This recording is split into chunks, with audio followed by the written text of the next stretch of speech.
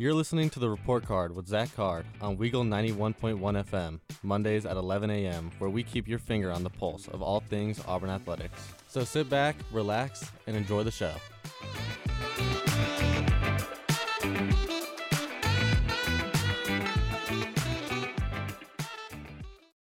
Hello. Welcome to the November 14th edition of The Report Card. I'm your host, Zach Card.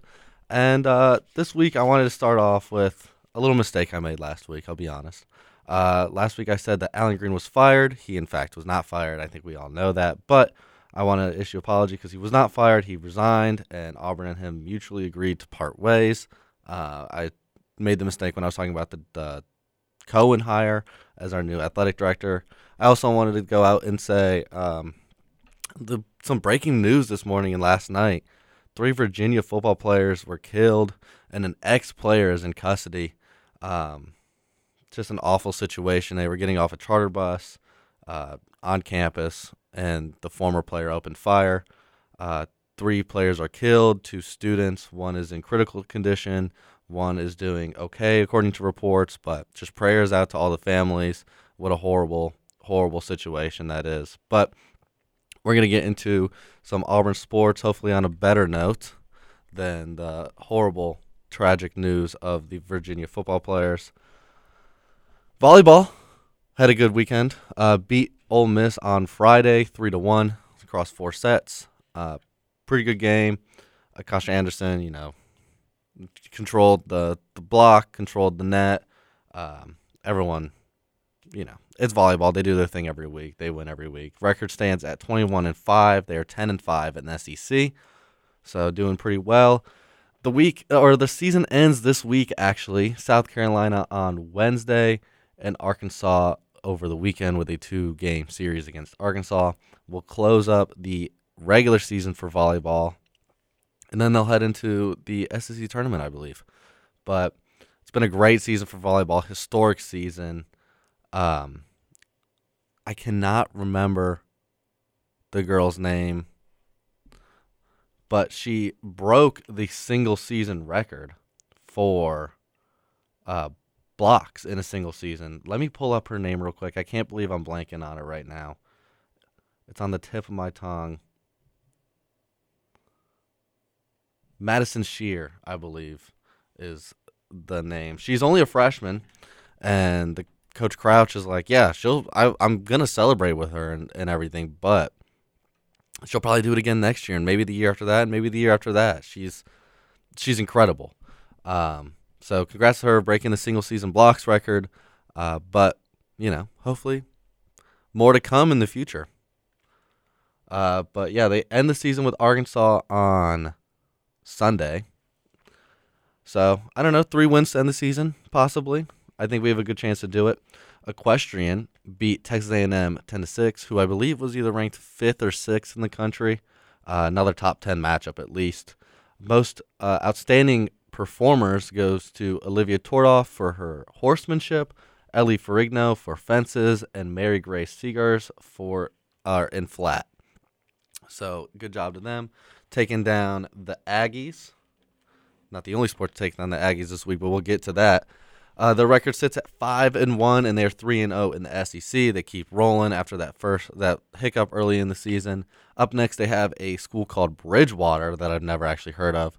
They play them on Thursday, or they compete against them on Thursday at home in the Auburn Equestrian Complex.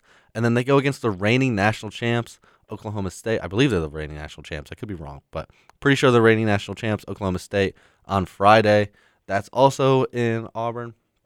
So that'll be a big one. That ends the fall schedule for them just before Thanksgiving break and then, the winter break. So that'll be the end of the fall schedule. We got a couple seasons wrapping up, volleyball, equestrian. But, yeah, might be 2 wins this weekend. Oklahoma State, reigning champs, I believe. So they are a tough team to go against. But I think this team could beat them. This team should be competing for another SEC championship, should be competing for another national championship. So this will be a good way to see what this team can really do come postseason in the spring.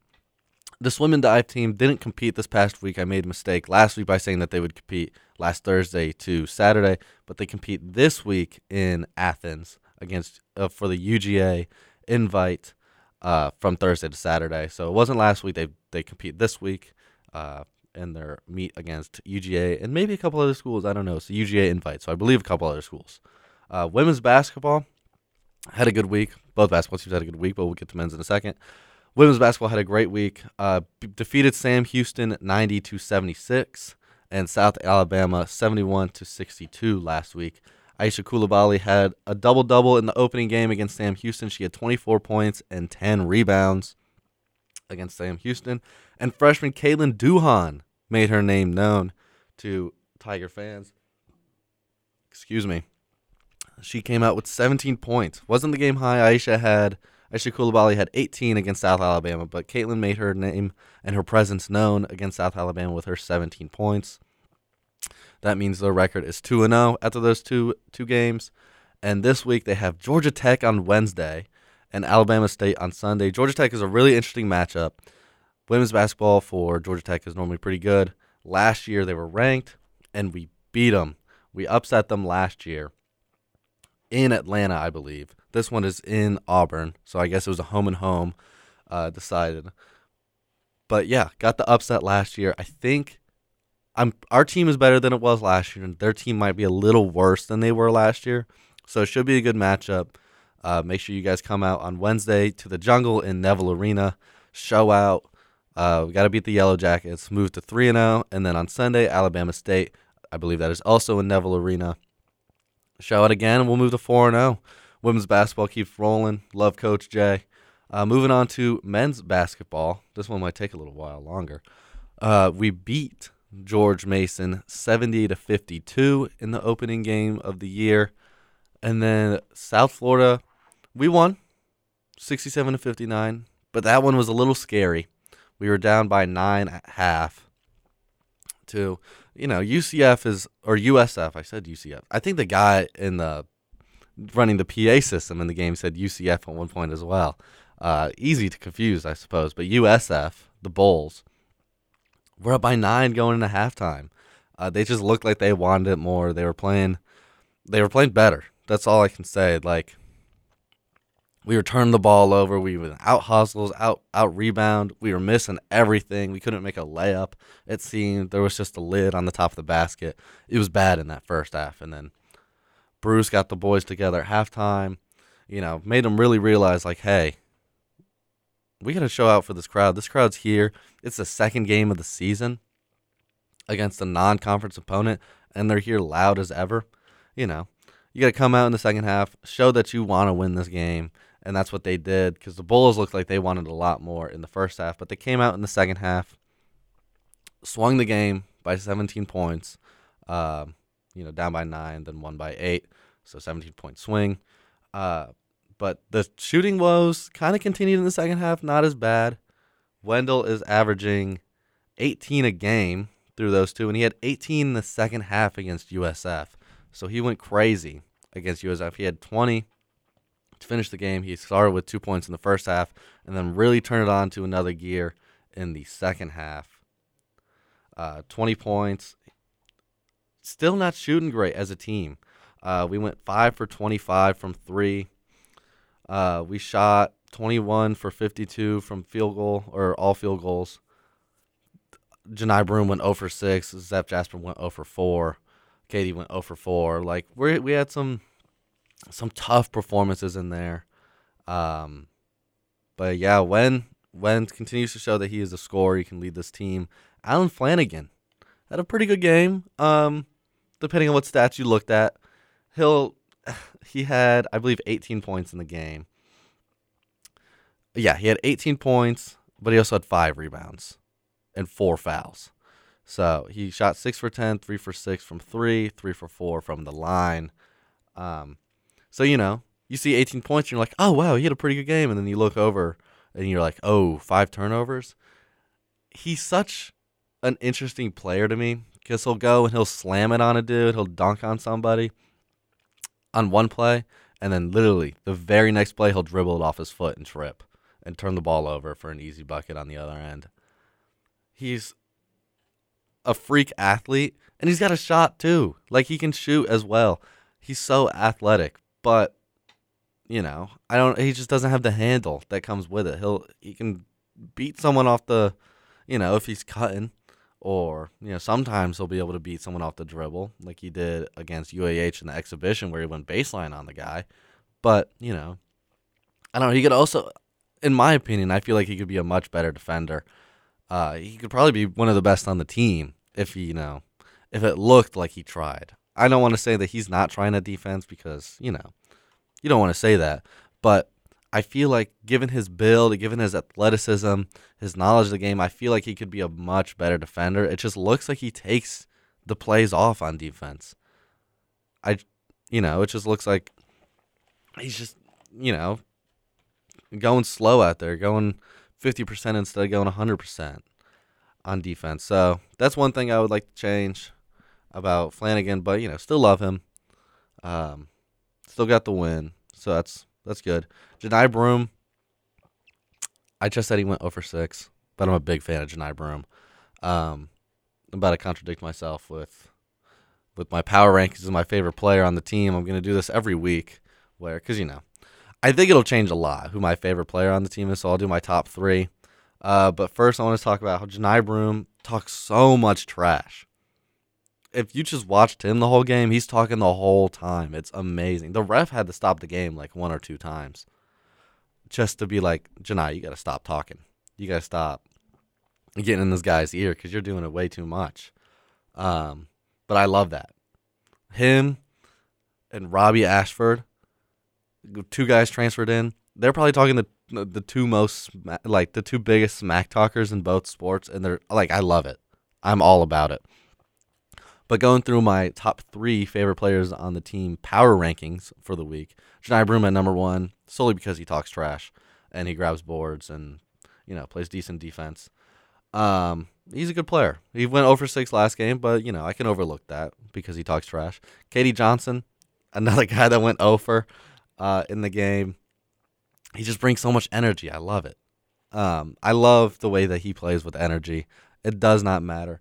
When he was going up the court against one, he got a bucket, and then he was turning to defend against George Mason, and he was like, I'm going to take the ball from you. He told the dribbler, the ball handler, I'm going to take the ball from you right now. And then I think he did it. I think he came true on his promise. And then number 3 is Wendell Green. How could you not love him? He's leading the team in scoring. He's so exciting to watch. He's a great passer, an excellent shooter. He's a little guy, underdog type guy. It's hard to not root for him.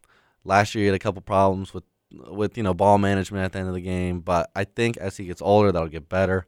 He's one of the best point guards in the SEC, one of the best point guards in the country, so I think that'll continue to get better. We move to 2-0 on the season. We play against Winthrop tomorrow at home, and then Texas Southern on Friday at home. And then over Thanksgiving break, we travel to Cancun, Mexico. How fun! A little trip to Cancun, one of those beginning of the season tournaments. Like we went to, I believe, the Bahamas last year, but this time we're going to Cancun. Fun little trip for the guys over Thanksgiving break. But real quick, we'll head to a short 2-minute PSA break, and when we come back, we'll talk a little bit of football. Stay tuned. And we back. You're listening to The Report Card on Weagle 91.1 FM. We just stopped talking about some basketball, Auburn basketball. We're going to go on to some football. Good weekend. We won a game. Woo! We beat Texas A&M 13-10. Very exciting game. The energy was there in the stadium. It was Cadillac's first home game, and he won it. He had the backing of the whole crowd. Everyone was loud.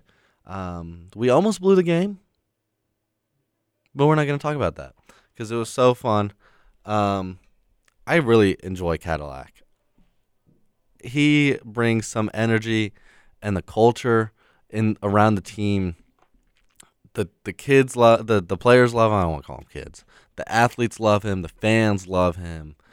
I think it's safe to say the donors like him at least. I think everyone in Auburn, you can't dislike Cadillac. Auburn legend. He comes with energy every time. He loves Auburn. He loves the student athletes. He loves the students. He is the epitome of the Auburn family, in my opinion. If we beat Western Kentucky and keep it reasonable with Bama, I might call for Cadillac to be hired full time. Now, I know he's not the typical X's and O's head coach, but the culture is there. The guys want to play for him. The fans sold out against a bad Texas A&M team. It it wasn't even like on paper. Sure, it was an exciting game, but 13-10? Do you expect that game to get sold out? Do you expect the 2-3 win teams to sell out a game? No. Like, we did that because of Cadillac, in my opinion, and because the Auburn family is so strong, and we're rallying behind this guy who loves the school and really shows, like, this is what it would be like if a lot of us fans got in the locker room. Just the energy, how much we love the school, how much Cadillac loves the school.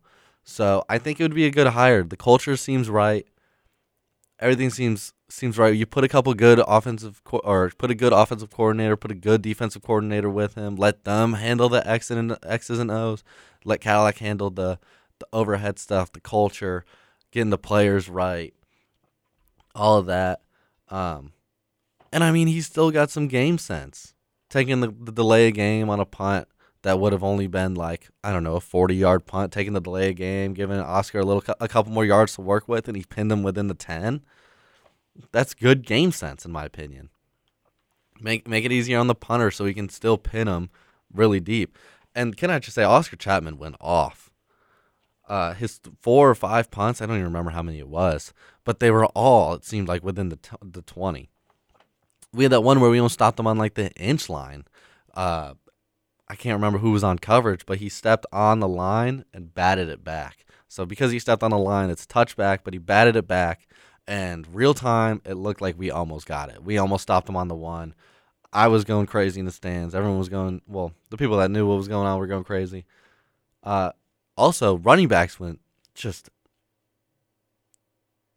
crazy, wild. Tank ran for 126 yards on 23 carries, and Jarquez Hunter ran for 124 on 13 carries. 10 less carries, only 2 less yards. So they had a crazy game. It's pretty much what we expected. You know, Cadillac, former running back, is the coach. We're going to run it a lot. We're going to use a lot of different looks. Robbie had a good game running, I believe, 66 yards. I like this. This Auburn ground pound, grind it out type style. I like that, especially when our running backs are, in my opinion, our greatest position group. I think that it is super smart to just almost run the ball every down. Not every down, but, have a predominantly running game. And especially when you have a mobile quarterback, the option looks, why can't I remember? The RPOs. It's just, I think it opens our playbook a lot more. And then you get the play action in there. You can go deep over the top with play action. You get some crossing routes. I think it's exactly what our offense should have been the whole time. Oh, and hey, we started Alex McPherson. I've been calling for that for weeks. The freshman kicker, he started opening kickoff, kicked it out of bounds. I was like, ooh. Maybe we were starting Anders for a reason. But Anders was injured for the game, so he got the start. And Ben Patton took kickoff responsibilities. After that, we trotted out Alex McPherson went 2 for 3 on the day, and we trotted him out. His only miss was a 54-yarder. So, can't really blame him for that. It's over 50 yards. Anything over 50 yards for a freshman kicker, to me, is like, okay, yeah, I'll give him that pass. The defense played really well. A couple forced fumbles. One from Nehemiah Pritchett. Another one from Colby Wooden. Colby Wooden had a great game. He had a sack, a tackle for loss. Nehemiah Pritchett also had a sack and a tackle for loss. Nehemiah had 2 tackles. Colby Wooden had 1. Colby Wooden hit the quarterback 3 times. He was getting back there. What can I say? Morris Joseph Jr. Joseph Morris? I don't know. The way this is set up on the Auburn Tigers website. I believe it's Joseph Morris Jr., but it says Joseph Jr. Morris on the thing. So I don't want to get that wrong, but I think they have it wrong on the thing. Anyways, he had the one fumble recovery, I guess. Yeah, Texas A&M fell on the other one that we got, but Owen Papo led the team in tackles with 6. Cam Riley had 5, and then a host of players had 4. Even more had 3, 2s, and 1s, of course. Just a great defensive game. Held them to 10 points. Held them to 121 yards passing and 121 yards rushing. Wow, that's pretty crazy that they had the same exact. Well, no, they had a gain of 121 yards rushing, net of 94. So we held them to just over 200 yards. Great, defensive performance. We had 18 first downs compared to their 12. 13 of those 18 were rushing, which, we had 270 net rushing yards, averaged 4.9 per rush. So, going to hand the ball off and get 5 yards of play. Why not hand it off, nearly every down? Passing yards really at 60, but that wasn't the main focal point of the offense. Our one touchdown was a passing touchdown, a nice route by Javarius Johnson. Great pass by Robbie, hit him. He was wide open. If he missed it, it would have been an awful pass, but he hit him, so it was a good pass. We had 330 yards of total offense compared to their 215. We punted 5 times compared to their 9. So, Oscar had 5 punts. He averaged 44 yards a punt, and 3 of them were down to inside the 20. He had 2 for over 50 yards. One of those down within the 20 was from, our 50-yard line. So, can't say it was really, it should have been a 50-plus yard, whatever. But one of the touchbacks was the one I mentioned earlier where we almost kept it in. But, it was a great game. Really enjoyed it as a fan. Went to go and experience it. In the student section, it was rocking the whole time. We were there hours early. Honestly, I thought it was a little too early to be going to the game. But the way the basketball game is with those lines, you never know with the jungle. So our record improves to 4-6. With the slightest little possibility of going to a bowl game. We have to win out, starting with Western Kentucky at home at 3 on Saturday. And then next week, after Thanksgiving, after Black Friday, we head to Tuscaloosa for the Iron Bowl. Win both of those. We're bowl eligible. Not something I would have thought we would do a couple weeks ago, but it's a possibility, despite how slim of a possibility that is. Moving on to the wide world of college football, LSU clinched the SEC West with tiebreakers over Bama. Ole Miss lost to Bama. That's how they clinched it. Ole Miss no longer in the running, obviously, because LSU clinched it with the loss. With Ole Miss's loss to Alabama. Excuse me, I'm sorry if that was confusing. Anyways, LSU will play in the SEC Championship confirmed against either Georgia or Tennessee, depending on how Georgia ends their season and Tennessee ends theirs. Most likely Georgia. Georgia looks like the best team in the SEC by far, in my opinion. I thought Alabama had a chance, but their 2 losses to Tennessee and LSU make them look a little not so serious anymore. I don't think it's possible for Alabama to make the playoffs still, but we've seen crazier things. We're going to have a crazy playoff picture on our hand the last 2 weeks. Georgia, Ohio State, Michigan, and TCU are all undefeated. Ohio State and Michigan play in 2 weeks. That will probably be the game of the year. Most likely a top 3 matchup if they both win next week. It'll be the big game will be the biggest game it has been in a while. Also, so a couple one-loss teams.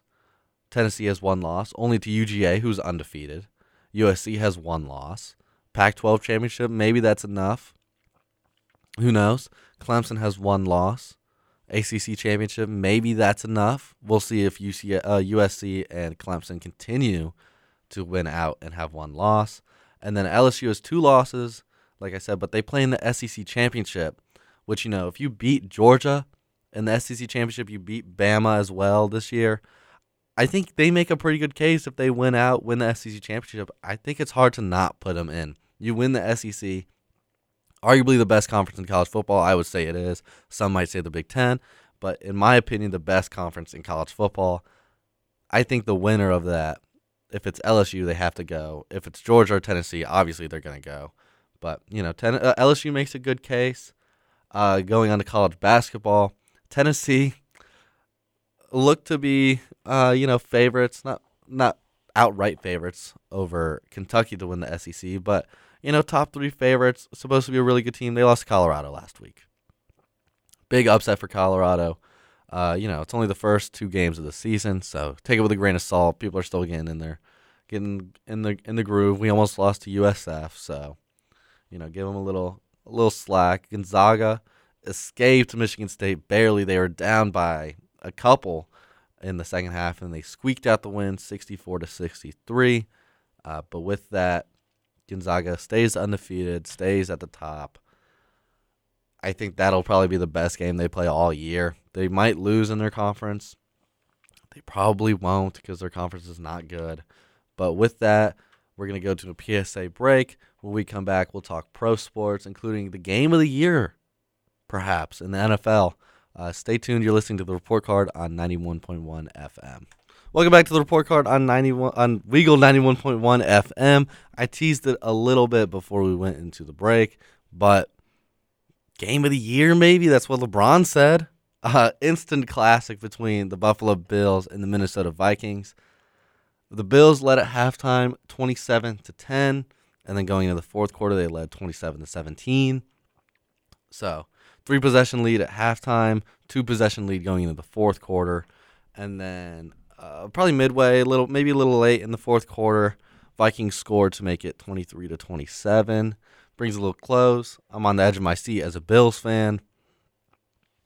I'm sweating a little bit, a little trickle down my forehead. The Vikings get the ball back on a punt, and they storm down the field, all the way down. They get to the goal line pretty much, and then the Bills' defensive line makes a crazy stop on a QB sneak on 4th and goal on, literally the inch line. I think if you move the ball even a centimeter, I think you're in the end zone. It's a touchdown. It was so close, but they stopped them. Bills get the ball back on the inch line, and they try and do a QB sneak. The center, can't remember his name, and Josh Allen mess up the snap somehow. I'm not going to put blame on either one of them because I don't know who it was, but they mess up the snap on the first play of the drive. They fumble it. Fumble on the inch line. Vikings fall on it in the end zone. Touchdown, Vikings. Vikings go up 30-27. But that's not the game. There's 39 seconds left, and the Bills get the ball back. And we know offenses like the Bills, they can score in any given amount of time. You give them 10 seconds, they might get down the field and score. 39 seconds is just too much. They go down, get to I think the 25-yard line because the Vikings were playing crazy soft coverage. Probably wasn't, the smartest thing to do, but I don't know if you're going to be able to stop the Bills when they're on a roll like that. Tyler Bass hits the, 37-yard field goal, somewhere in the 30s, and we go into overtime. Overtime, the Vikings win the toss, and by that time, I'm like, oh, Bills lost the toss in overtime. It's over. The game is over. No, it's not. Vikings go down. They hit a pretty long field goal, but the Bills get the chance to get the ball back because it's a field goal. They go down all the way to the red zone, and Josh Allen throws a red zone interception. I think he has 4 in the last 2 games, 3 or 4 red zone interceptions in the last 2 games. He throws this one to Patrick Peterson, and that's the ball game. He didn't throw a single red zone interception for 60 games before a week ago or 2 weeks ago. And now he's got 3 or 4 in 2 games. You just got to ask yourself what's happening. Josh Allen was injured. He had an injury to his throwing elbow, his right elbow, going into the game. But post game, he said it had nothing to do with the turnovers. It had nothing to do with the game. He took all the blame on himself, which is what you should do as a starting quarterback. So he took it pretty well, took it on the chin. He had 3 turnovers in the fourth quarter and overtime. As a Bills fan, I'm going to speak very bluntly. I love Josh Allen. I think he is one of the future star. He is a star. He's a superstar in the league, and I think it's going to continue to be that way for a while. But he's got to clean up these turnovers. I think he leads the NFL in turnovers at this point in the season. And when you're making a case to be the MVP, you can't be the reason your team is losing. With 3 turnovers in the last 2 quarters, if we're counting the overtime as a quarter, you can't be the guy that people are looking at like, well, if you didn't throw that pick, if you didn't fumble that ball, if you didn't throw that other pick, they might have won that game. But he still did, which is, whatever. No real upsets, in my opinion, in the NFL this week. The Vikings go to 8-1. They've won 7 straight. They're just going crazy. Kirk Cousins, we'll probably see him in even more change than what we saw him in last week. Bills fall to 6-3. They are no longer in sole possession of the AFC East. They are no longer in possession of the AFC East. The Miami Dolphins are half a game ahead in the division. So the Bills no longer are in charge of the AFC or the AFC East. Bears-Lions. Bears blew a 14-point lead, but it's the Bears, Not a great team. Justin Fields had another good game, 2 touchdowns. Ran for a lot. Ran for 147 yards and 2 touchdowns on the ground. I don't remember. I think he threw one as well. Might have had a pick as well, but Lions take that one 31-30. Seahawks lose in Munich to the Buccaneers. Buccaneers move to 5-5. Geno Smith led Seahawks fall to 6-4. Titans beat the Broncos 17-10. No real surprise there. Chiefs beat the Jags 27-17. No real surprise there. Dolphins beat the Browns 39-17. Only surprise is there's no surprise there. They got blown out. No surprise there. Giants moved to 7-2. Continue to surprise me this year. They beat the Texans. No surprise there yet again. 24-16. The Steelers and the Saints in a game of bad versus bad. Steelers come out on top 20-10. The Colts in their first game under Jeff Saturday win 25-20. Maybe Jeff Saturday was a good hire. Maybe he is the right guy to put forward, but I'm not sure. He's another one he's like Cadillac to me. He might not be like the X's and O's type guy, but he's a former player. He knows what these players want and all that. Cowboys, Packers, Fox's game of the week, went to overtime, 28-31. Packers pull out the win, move to 4-6 on the year. Cowboys fall to 6-3. Some people are blaming it on Dak. Came into the office this morning, First Take was on, and people are like, did Dak blow the game? I couldn't hear it because we don't have the sound on, but he threw 3 touchdowns and 2 interceptions. Not great. Aaron Rodgers had 3 touchdowns, back to his usual form. Aaron Jones ran for 138 yards. Tony Pollard ran for 115. CeeDee Lamb caught 11 catches for 150 yards. Christian Watson caught 4 for 107 and 3 touchdowns. Great game by Watson. CeeDee Lamb had 2 touchdowns. Dallas recovered 3 fumbles and still lost. But, yeah, good game. Another overtime game. Can't say I'm super surprised by the outcome because I think that the Packers are better than their 4-6 record. But you never know. Cardinals-Rams, both quarterbacks were out in that one, Matthew Stafford and Kyler Murray.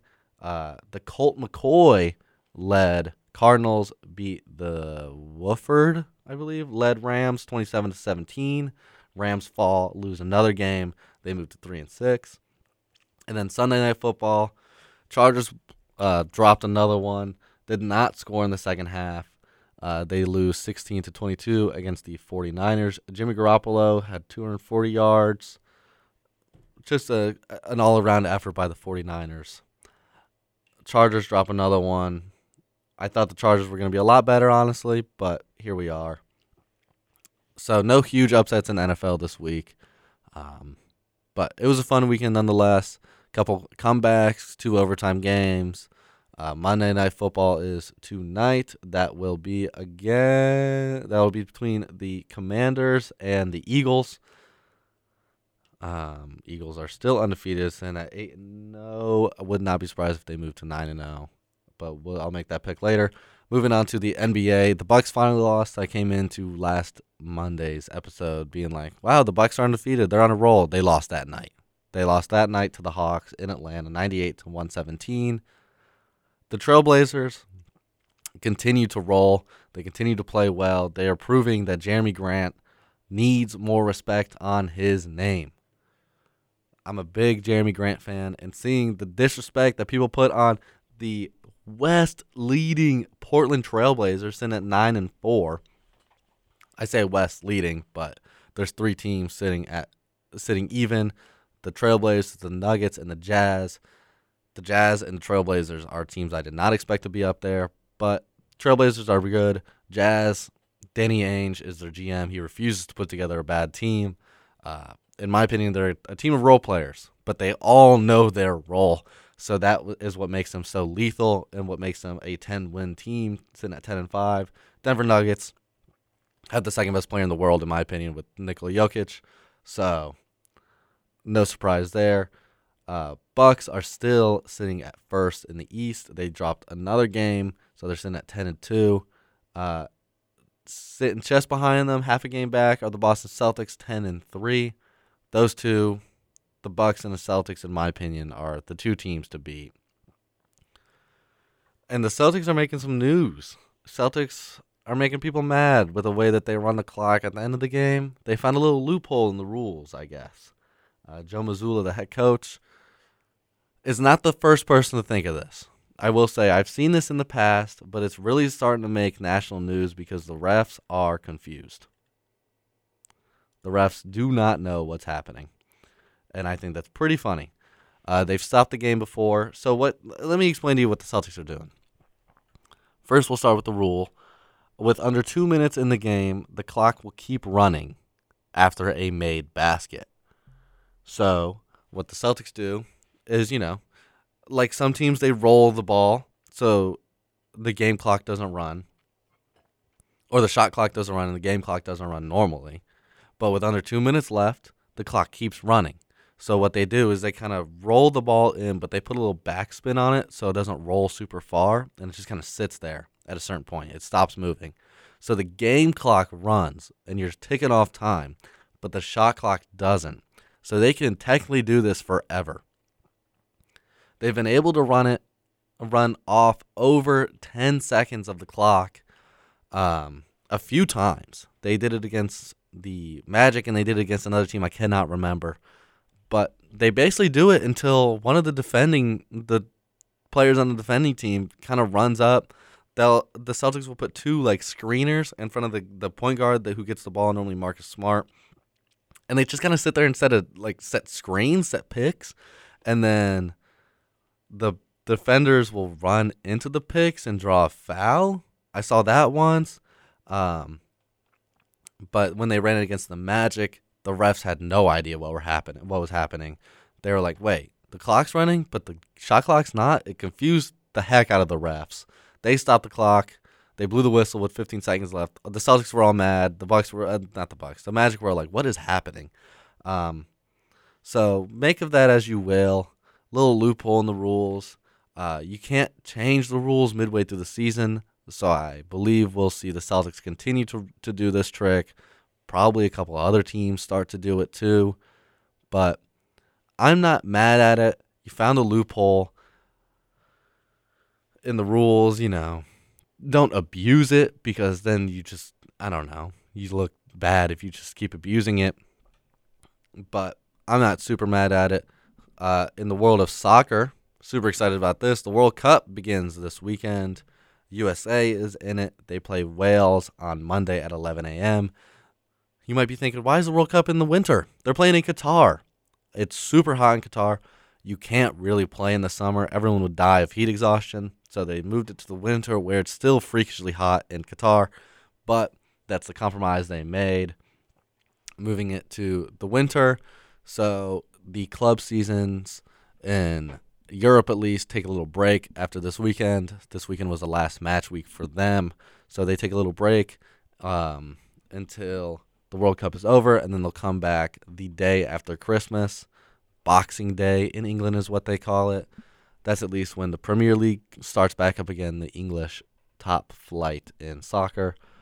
But the World Cup starts on Sunday. Very excited for that. It'll run for the next month. Love the World Cup. It's always a fun time.